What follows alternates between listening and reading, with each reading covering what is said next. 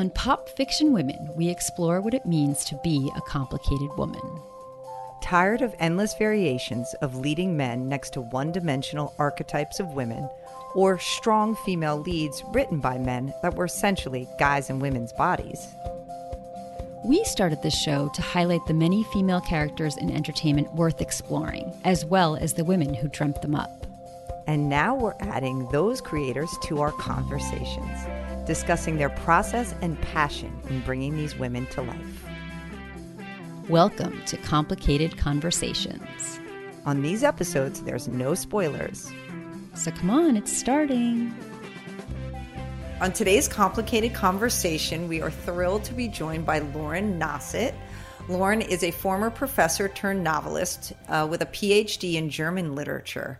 Her scholarly work has appeared in journals, edited volumes, and a book with Northwestern University Press. She currently lives in Atlanta, Georgia, and her debut novel, The Resemblance, is out today. And we are so excited to talk to you on your publication day. We want to hear a little bit about The Resemblance, but also how you're feeling. Yeah, today. How are you? This is like the day people dream of. It's incredible. It's surreal. I'm so excited, and just to see people posting photos of the books online, and just to know that the story that has existed in my head for the past several years is now out there in the world, and people are reading and engaging with it. It's incredible, and it's so wonderful to be with you both today to talk about it. I'm so glad we got to do it today. Thank you for fitting us in. Of course. We're really excited. Yeah. So tell us a little, like Kate said, about The Resemblance. So The Resemblance is a campus novel. It also falls into this dark academia genre that is so popular right now. It begins with a fatal hit and run on the campus of the University of Georgia. The detective who's first on the scene is the daughter of a University of Georgia professor. And she, because of some things that she herself experienced while she was in college, immediately suspects that Greek life is involved with this death in some way, shape, or form.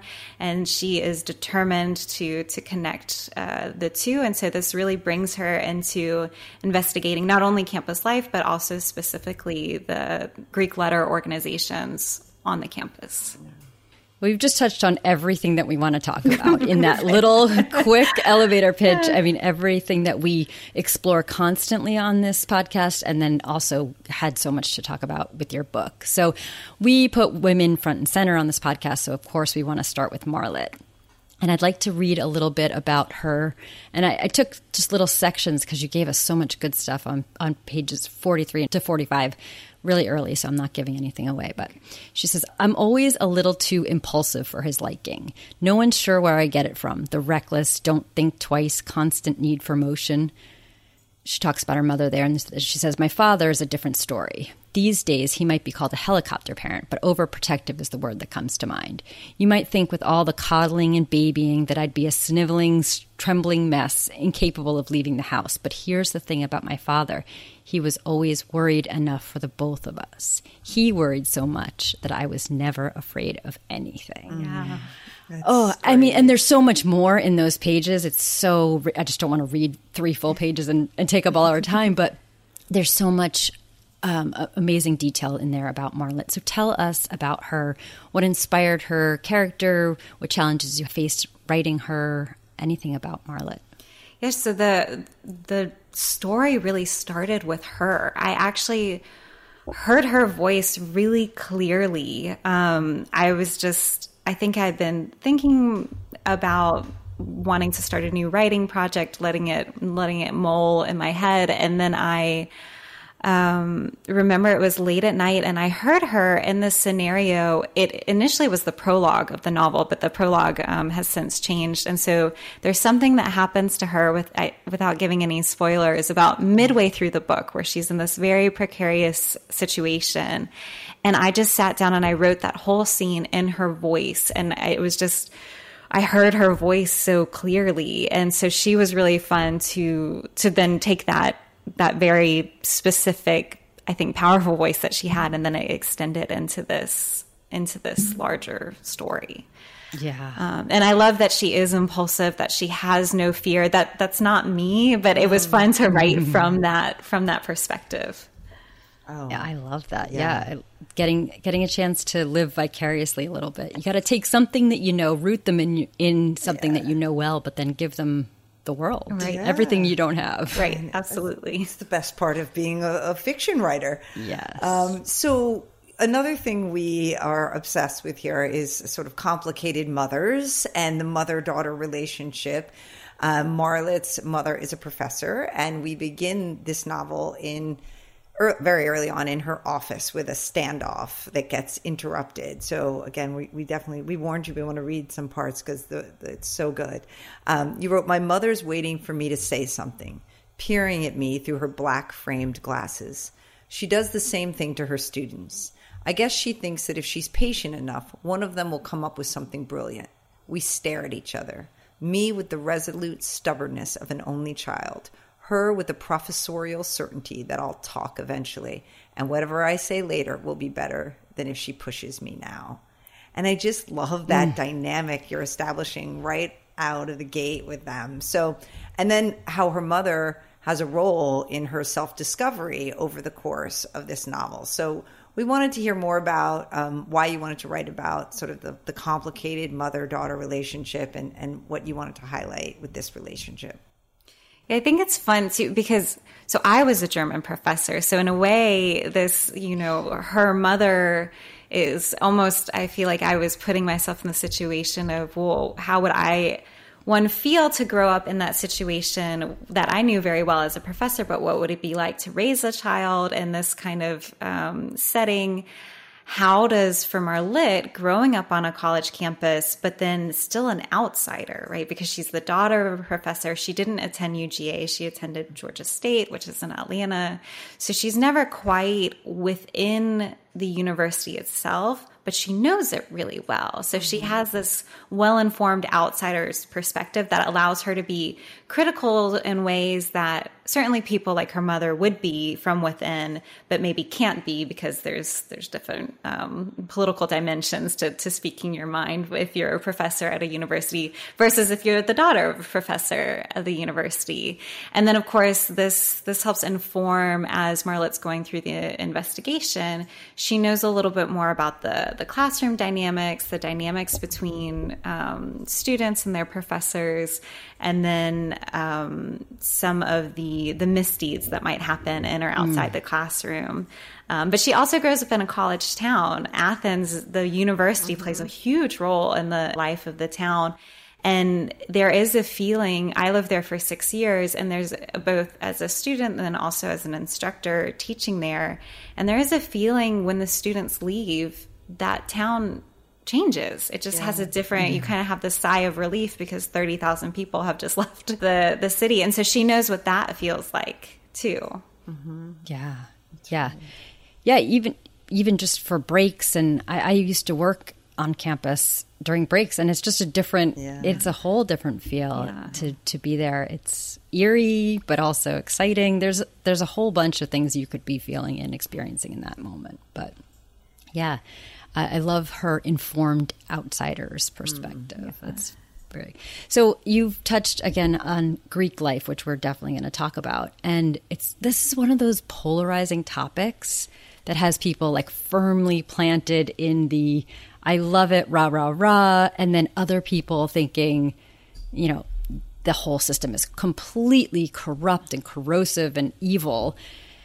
Marlette definitely leans towards the evil side, I think. I want to read a little bit from page 36. When she's talking about one of her coworkers, she says, I feel like he's drunk the Kool-Aid. And whenever we have this argument, basically every other fall weekend when a girl comes into the front lobby requesting a rape kit, I chant, no means yes, yes means anal under my breath, so I can watch his face blanch and get him to shut up.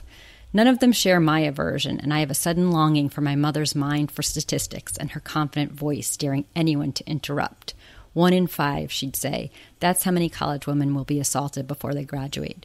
74%, that's how many more likely women in sororities are to be raped. And 300%, men in fraternities are 3 times more likely to commit rape. And at least one student will die this year in a hazing-related incident. Oh, God. Yeah. I mean, and just the way, I know I'm not going to insult you by saying that the basics of show don't tell, but you have such authority over the figures, and it's that professor's daughter. Like, she's a little bit of a smart ass, but she's got the numbers and she knows she's heard this. This isn't just someone, thinking they can pull statistics off the top of their head. This is something she's heard so many times, and I believe her, and I believe the context for all of this. And I was just fascinated throughout your treatment with Greek life, and I wondered what you wanted to explore with this brotherhood and what it means to be inside of Greek life, outside of Greek life, and also the brotherhood doesn't go away when you graduate, and where does it lead to, and what are the repercussions there? So I wanted to know what you were hoping to explore. Yeah, there's a lot to unpack there. I want before I answer your question, I want to talk about that idea of brotherhood, because that was one of the earlier titles of the Resemblance was going to be the brotherhood. That was kind of the second title, something that we talked about, because it feels like, of course, there's this brotherhood within the fraternity, but there's also the brotherhood within the police force that Marlitt is trying to navigate. And then you're right, there's that brotherhood that continues as these men who are very well connected through these fraternities then move into the larger world and become CEOs or senators, or I think it's something like 40% of our U.S. presidents were members of fraternities, and it's pretty similar to the Senate. So you're talking about a really powerful body of men, because this is focusing primarily on fraternities, who I think the National Greek Organizations own something like $3 billion worth of real estate across 800 different university campuses. So it's an incredibly powerful institution and well-connected institution of men that we're talking about here. And then for Marlitt, that she's trying to navigate, of course, within this university system, but then with the knowledge that some of these behaviors might repeat themselves when they go out into the world. So for me, my connection to Greek life, I wasn't in a sorority. My mom was she was a KD at Georgia. So she was at Georgia before me. She was a KD. And for her, for example, she will say it was absolutely necessary. She wouldn't have had as many friends. It's impossible for me to believe this now, because she will introduce herself and talk to just about anyone. But at the time, she was really shy. And this is how she found her community on a college campus. And I think that's why it's so polarizing, because a lot of people do have that experience. They find their sisters, their brothers, they find a supportive community in a university setting where otherwise they'd feel completely isolated and alienated. And that is something that we're seeing on college campuses, right? As we're seeing the increase in mental health crises, and that students really are searching for community, don't always find it. And Greek life can offer that. Yeah. At the same time, we do know, so all of those statistics, those come from different articles that have been published in the past few years. And then a lot of the incidents mentioned in the novel, those are pulled directly from the headlines. And so for me, I had heard Margaret Atwood talk about The Handmaid's Tale and writing The Handmaid's Tale. And she had this rule for herself that she said whatever she put in that story had to have happened at somewhere, some place of time, lest she be accused of making it all up, and what that would say about her. And so I tried to apply that same rule to the Resemblance, and that all of these really horrific and troubling incidences had to have some inspiration, or were again directly pulled from the headlines, like the yes means yes, no means anal, the rape bait email. All of those were things that had happened in the past few years. And then that number that it's been, there's a professor who keeps track of these fraternity related deaths, and it has been, I think he's been keeping track for the past 30 years. It might be even longer, about one man has lost his life every year. And when I was finishing this novel, it was in 2019, and there were, I think 5 deaths, I think that year, that were somehow linked to fraternity related incidents. It's really sad and tragic, and the culture needs to change. And so I was writing both as someone who, as a student, of course, attended fraternity parties. I have a lot of friends who were in fraternities and sororities. Also, as a student who lived next to a fraternity house while I was working on my PhD, but then also as a professor who has real concern, has taught lovely students who are involved in Greek life, but also has real concern about what's going on, when these students are away from home for the first time, and it's out of sight of the classroom, but it's still happening on the college campus or just off the college campus, right? Yeah, and they've been given power. It's not just independence. It's a new power, and a power over one another. You might think, oh, well, what power do they really have there? But they have power over one another, great power. And I love that you had these different perspectives as a student, as a graduate student, and as a professor. And that must have deepened your... Do you think that gave you more perspective, a more well-rounded perspective of what was going on, or just deepened your sadness and confusion over what's going on here? I think teaching, well, and just as you get older, right, and you look back on your college years, because it's not as if I was perfect either, right? And you look back on some of the things that you did, right, and you think, well, I was lucky, and the fact is, some people aren't. And I think for me, teaching, that made it more clear. And I found myself, especially these past few years, again, with the mental health crises, really going home from my office and worrying about my students in a way that I think at the beginning, especially because I started as a graduate student instructor who still focused on my own studies and maybe didn't have the capacity or awareness for what else was going on. But, it really haunted me to think not only just that these are students who are away from home for the first time, dealing with increasing digital alienation and awareness of everything else going on in the world, but then too what might be happening as there are students who very much want to belong to a community, and then maybe are asked to do things in order to belong to that community that they shouldn't have to. That's the part I never liked. It's so funny because Corinne and I went to the same college, so I can say neither one of us went to a college with a Greek life. And I remember even when I was applying to colleges that I refused to apply. This is like a 17-year-old Kate had principles, and I don't know where they came from. My 2 older brothers were in fraternities, so maybe it was to rebel against them. But it was this idea that you're talking about. There was something that bothered me about the idea that your social life and your acceptance and your community and what you'd be a part of there could be, I don't know, determined by these little these houses, these little groups of people. And so I'd like to say it was some feminist notion then or other principles. It was more just like, it just doesn't seem right. Like I don't want to, if I don't get in or I can't be part of that, how will that affect my experience? So I just went, well, I'm just going to apply to places that just don't have them, because just take it off the table so that element isn't there. Because what if I get there and I don't want to be in one, but then does that mean you won't be part of something? I think this is why it's so rich for all these things we're talking about. Make it so rich for fiction. There's just so many different things to explore, and the complexity, which you've touched on all the issues. Yeah, I think for me, and you touched on this too, the power dynamics are really interesting to me, because I'm like you, where I just can't imagine being in a situation where someone says, okay, you're going to drink an obsessive amount, then you're going to throw up on each other, and then you're going to eat each other. You know, I can't. And then you can belong. Then we'll give you acceptance. I don't think I want to belong to a group that asked me to do that. But you know, there is, of course, a lot of drinking involved, and everyone else is doing it. And I think that I could see how you could get sucked up into that mindset. Absolutely. But for me, there is also something that just, I have a knee-jerk reaction to that thought. Yeah.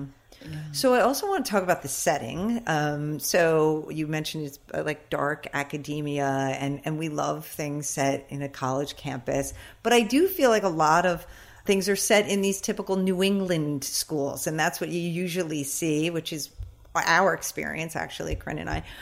But the Resemblance is set in a large Southern university, University of Georgia. I was just telling Corinne, my nephew's a freshman there. So, yes, a Bulldog. So I wanted to hear about that, about your decision to place it there and how that shaped the story. Yeah, I'm glad that you brought this up, because I have thought a lot about this, because I also love reading books in this genre, and I agree they often seem to be set in the Northeast or at Oxford or Cambridge, or some setting that is very, very different than a big Southern SEC school. Yeah. I don't talk really about football at all, but these it's a big these difference. Schools where that's very much a part of the culture. And that's huge, where you have 30 to 40,000 students. In a lot of ways, what happens, the central mystery of the Resemblance couldn't happen at a small, I taught at smaller liberal arts universities and colleges. I taught at Elon University and Randolph-Macon College, where what happens in the Resemblance just could not happen. It was too small. You knew everyone. You knew all of your students. So in a way, I feel like this could only really happen at a big university. And then it was nice to set it in the South, because there are certain, I think, Southern cultural elements that come into play, both in the way Marlitt has to navigate the police force as a woman, but then her partner Teddy, who is a Black man, has to navigate now these traditionally white fraternities. And then, there's, to a certain extent, Marlitt's, I think, sometimes willful ignorance in what he's going through as their partner together. Right. Yeah. Yes, that... I was thinking about that. Well, I want to come back to it, because I want to talk about the title, The Resemblance. You said it was originally maybe going to be the Brotherhood, and I really want to know, because I think I'm so clever, but I might just be right. No, I just think that the Resemblance has several meanings in this, and we obviously won't talk about the more literal one. That would be a spoiler, but there's a theme of recognizing something, the past trauma in someone else or even in yourself, and then you see it in someone else's fact pattern, and you're not sure, is this mine? Is this theirs? And I'd like to read, again, no spoilers, just a little bit about what Marlitt is seeing when she says, this confrontation with death has wounded them, a tiny bruise on their souls. Maybe life isn't a fact, but rather something that can be snatched away at any moment. But then laughter erupts from one of the groups, and I wonder if I'm only projecting these thoughts of mortality onto their line-free faces.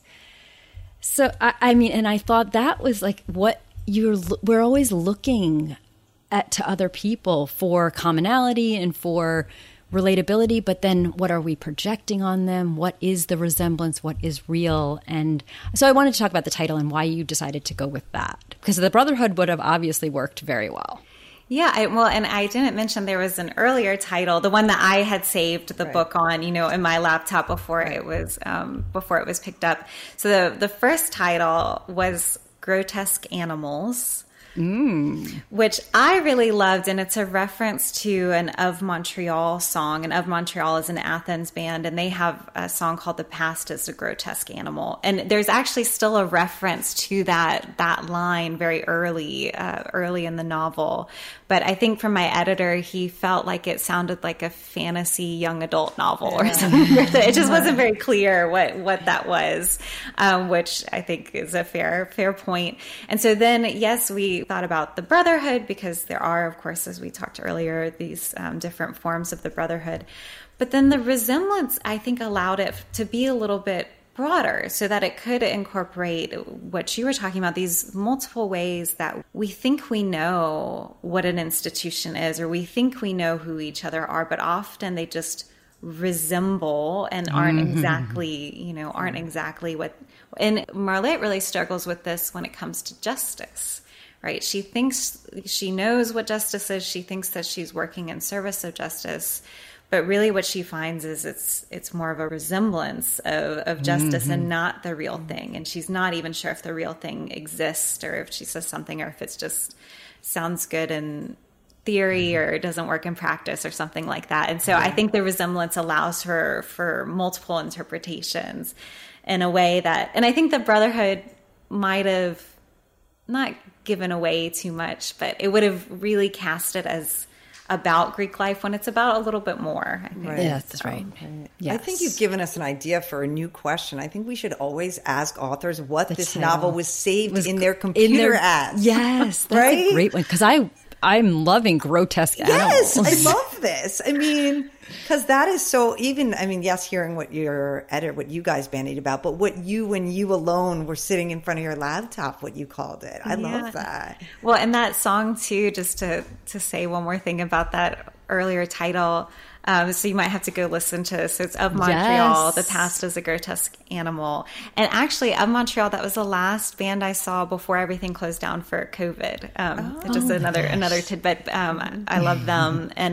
And there's a line where I use, so Kevin Barnes is the lead singer, and I use his last name as an adjective, and I was really just proud of that I got to, when caught that I had made up this, I said Barnesian grotesque animal. It's really early in the book. But that song, there's a scene in the novel that takes place in a basement. And I listened to that song on repeat while I was writing that scene. I just sat down, and it was one of those satisfying moments you don't always get as a writer, where you sit down and you do write a scene in one go. Just you have that moment of flow or whatever. But that was the background music I was writing. Okay, I have to listen to Now that. we definitely have to. Yeah. Okay, so I want to talk about sort of how you got here. I mean, I know with your background in academia, you're certainly no stranger to publication, but fiction is certainly very different. So we'd love to hear about your path from academia to now your debut novel. Any highlights, stories? We love these stories. So I can say that this novel is actually the 7th work of fiction that I have finished. It is the first to be published. I love this already. I think I had to write. Happy. I had to write a lot of novels that just didn't work for whatever reason, and learn through that process in order to get to this one, which when I finished, I did have a really good feeling. I thought this could be the one. And then when I queried, I heard an immediate response from the woman who's now my agent. And so so those other 6 novels, some of them I queried, some of them I think I knew after finishing and doing a few revisions that they didn't work. But inevitably, I heard no's for all of those in some way, shape, or form. And then so to hear a yes for this was really satisfying. And this was also the first, all the other novels, they were more literary fiction. And so I wrote this as a mystery. And for whatever reason, that just really having the rules of genre really helped me, and having the parameters of a mystery and this crime to solve, I think helped direct me in a way that maybe I was missing that direction when I was working on the other novels. Oh, I love that story. We just love, well, first of all, I have a few in the drawer as well. I haven't been keeping count very well, but I know when I have it's my debut publication day, I will certainly have the countdown. Yes. So to tell everybody the same thing. And it's a tough, you hear it all the time. It's a tough market. It's a tough industry, but it's just always reassuring, because you're always on the verge of giving up and thinking this clearly isn't for me. I've tried. I didn't give up right out of the gate. I tried with some real fortitude, and it's just not going to happen. But I don't know. I love when you keep going and there's the success story at the end. So we appreciate you sharing that. Oh, of course. So I want to talk a little bit about your writing process, because now will you now continue to write in this with these genre constraints? And what is your process like? And has it changed over those? Or now that you're published, are you working closely with an editor and your agent? I'd just love to hear anything about your process that you want to share. So I can say there will be a second book with Marlitte and some recurring characters, hopefully this time next year. Wow. Yeah. So I actually, I had a 2-book deal for this, which was great because I had actually written the first drafts of 2 books with Marlette. So I was nervous to go in with 2 books, but then very, very relieved that my editor wanted both. Wanted them both. Which was really great. As far as my writing process goes, I think in some ways the discipline from being a professor, from writing articles and scholarly books, that was useful to just know you have to sit down, you have to write, you have to put the time in, you have to make that time. That was really helpful. What I wish I would do, and am not very good at doing, that I would do in a scholarly project, is I wish I would outline more. Because normally what happens is I get really excited about an idea, I start writing, I have 60 or 70,000 words, and I think, what am I looking at here? And then I have to go back and make an outline, and it's so probably not the fastest or the best or the smartest way to work. But unfortunately, the second book I was a little bit better, but I don't know. Well, I guess in the beginning, the outline maybe feels restrictive, even though it would be helpful. Yeah. And then I kind of have to write, see what's there, do the outline, and then move things around. So you write yourself into the story. You just like let it come out. The writer's subconscious. We talk about that a lot on here. Yeah, another thing I was going to say that we talk about a lot to make you feel better is I just can't tell you how many authors say to us, this is my process. It's so stupid. Terrible. It's so inefficient. I would not recommend anybody do this, but I don't know how to do it any other way. And these are people who have now written 5, 10 novels. Dozens, yes. Yeah, it just seems to me that people, however much they dislike their process, it's their process, and you should probably just roll with it. Yeah, I do so many things that I just think this is not the... So I like to edit reading. I'll send the file to me as a Kindle book so that I can read it in Kindle form. But then I write notes. So I'm not editing in the Word document. I write kind of notes to myself to go back and change. And then it's this whole back and forth. I do a lot of when at the beginning of a project, I like to write in my phone. It takes the pressure off. If I sit down at the computer, it feels like work, but if I'm sitting outside kind of reading, thinking, and then I can take notes for some reason. Yeah, I do that too. I do a lot of writing of anything, or even thoughts, journaling, everything into my phone. Do you think it's a pressure thing, or do you? Yeah, or I talk it into it, so then it's faster. Okay. Or because if my thumbs start getting tired, I also, as Corinne knows, I walk a ton, and my brain starts to work when I walk, and so then I am the person walking down the street. I have to like this. Like I live in suburbia with like no one around, so it's okay. Don't try this in the streets of New York City or whatever. But well, remember Stephen King was hit while walking, in his back. It's gonna be me, I swear, because I am like lost in writing or thinking, and I got to put it down on my phone. I know. So I do the Kindle thing too, because I'm always struggling with how to get fresh eyes on something you've worked on, right? So tricking yourself into reading it on the Kindle. Yeah. It feels like something else and not the document you've stared at for, however long it's taken you to get it down. So I love that. But fresh eyes, that's the biggest challenge for me for revision, to not just gloss over it, because I've read it a million times. Right, of course. Yeah, and then you're always amazed at how there's still a typo, and you've through the manuscript so many times. One trick, and again, I think this comes probably just from the kind of academic research that I do to have fresh eyes, is I try to be working on 2 projects at once. And that's what I would do is, with how long it would take to publish an article, you'd start one, send it off to an editor, you'd be waiting on their notes. But if you waited till you got them back, it would be a long time before you start a new one. So go back and forth between those. And I started to do that with the books too. So to start a book, get it to where I can, set it aside, start a new one, get really immersed in that. And then I can go back to the one I was working before with fresh eyes. That makes sense. Again, I don't know, because then sometimes you forget what you're thinking when you were first working on that first book, which is good for fresh eyes, bad maybe if you don't have a great outline to draw from. Funny. Yes. I like that. Yeah.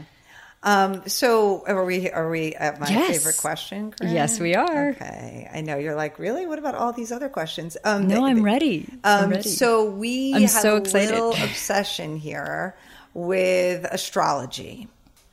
And that's because of a lot of things, but we use it because we are real control freaks here, me and Corinne.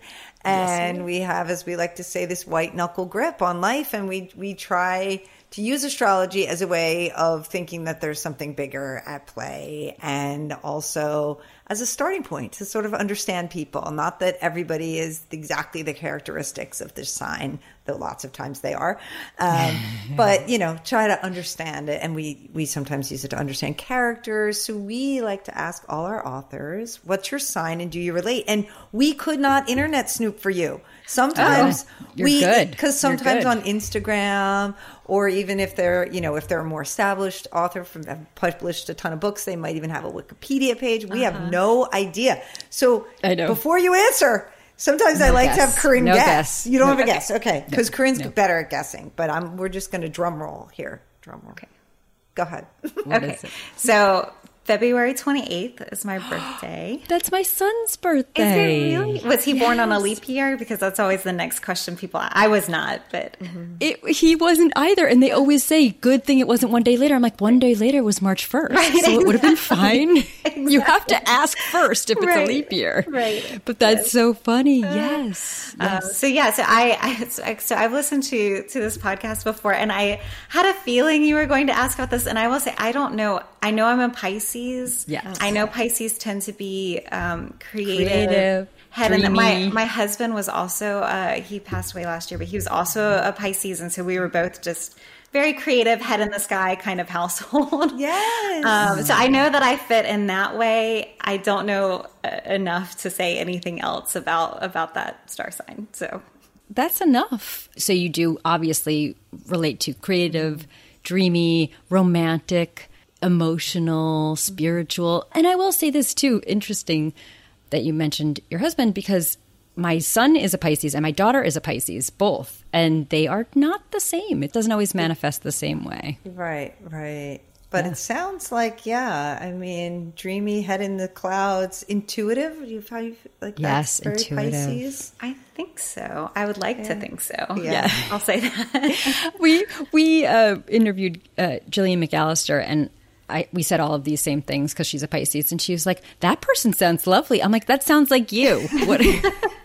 And same does here. Happen a lot. We've had a lot of Pisces lately. They're water signs. So you guys, I don't know. I feel like, and that's good. I think the dreaming works for writers, right? That yes. That well, you that's do the thing. Have your head in the clouds and are thinking not about. I mean, I can't tell you how clumsy I am because I'm never paying attention to what I'm doing. And I think that's probably a result of that. Part of it. Yeah. It's not just, and some people are and some people aren't. It's not about, you're a professor. You can't be flighty and like scatterbrained, but the deep imagination and the ability to really go places with your imagination. And Marissa Meyer, who her book is also out today, her next one, she is born on my daughter's birthday, which is so interesting. But she said as a young child, she just would go there. It was like, something bad. She'd see something on the news and it was like death and destruction and all of these terrible things. Deeply feeling. Yeah, my daughter's the same. Yeah. I mean, I think that's, yes, it seems like something a writer, head in the clouds feeling, but not all. I mean, it's no, not all. It's intense no, not at all. Emotions, usually emotional. All right. Well, we'll stop torturing you with our astrology. Yeah. But so we'd like to end with what you are loving right now. Anything that's top of mind, a show you've watched, a book you've read. You are so generous and frankly, just really good at recommending all of your dark academia peers. And I've loved following you on Instagram and watching you talk about all of them, and which I've read so many of them. I just happen to love the genre as well. So, and I'm like, oh, she's got that. She's got that right. And the differences between them, because they're not, even though it's one genre, many of them feel very different. Yeah. So anything top of mind you want to share, we'd love to hear more. Well, that's a perfect lead into what I've been reading, which is I had done on Instagram, I had done a 25 campus novel countdown leading up to the publication of my book, which was great. I had read about half of them, and then I had to go and read more to make sure I was including books that I thought should be included. But then there were all these other great titles that came out in the dark academia genre within the last few weeks. And so I just recently finished Katie Hayes' The Cloisters, Okay. That said, so it's a woman who accepts this internship, what she thinks is going to be at the Met. Then she ends up at this kind of Gothic museum attached to it and investigating the secretive world of tarot cards and collectors. And it's really incredible. So I recommend that.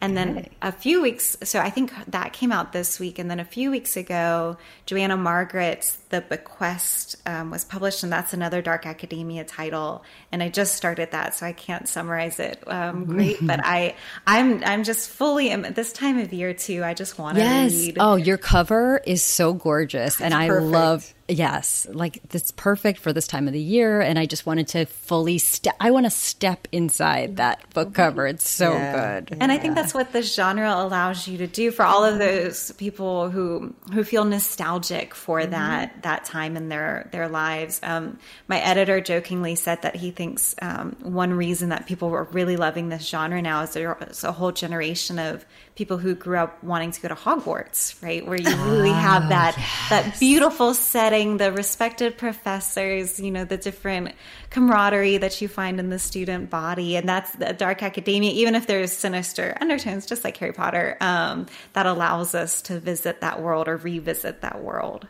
Oh gosh, I love that's that. a younger generation than us, Corinne. We want to revisit it for lots of reasons, but I wouldn't have thought Hogwarts. I think like Dead Poet Society and my I date myself there. No, absolutely. Although my daughter, she has just realized that pretty much every second grader gets obsessed with, she's now older, and she's like, wait, everybody loves Harry Potter. I'm like, ew, it's so Harry Potter. I'm like, it was old when you saw it too. It's just like everyone discovers it at their own time, and then you think you're the only one, and then you realize this has been happening before you, and it's going to happen after you.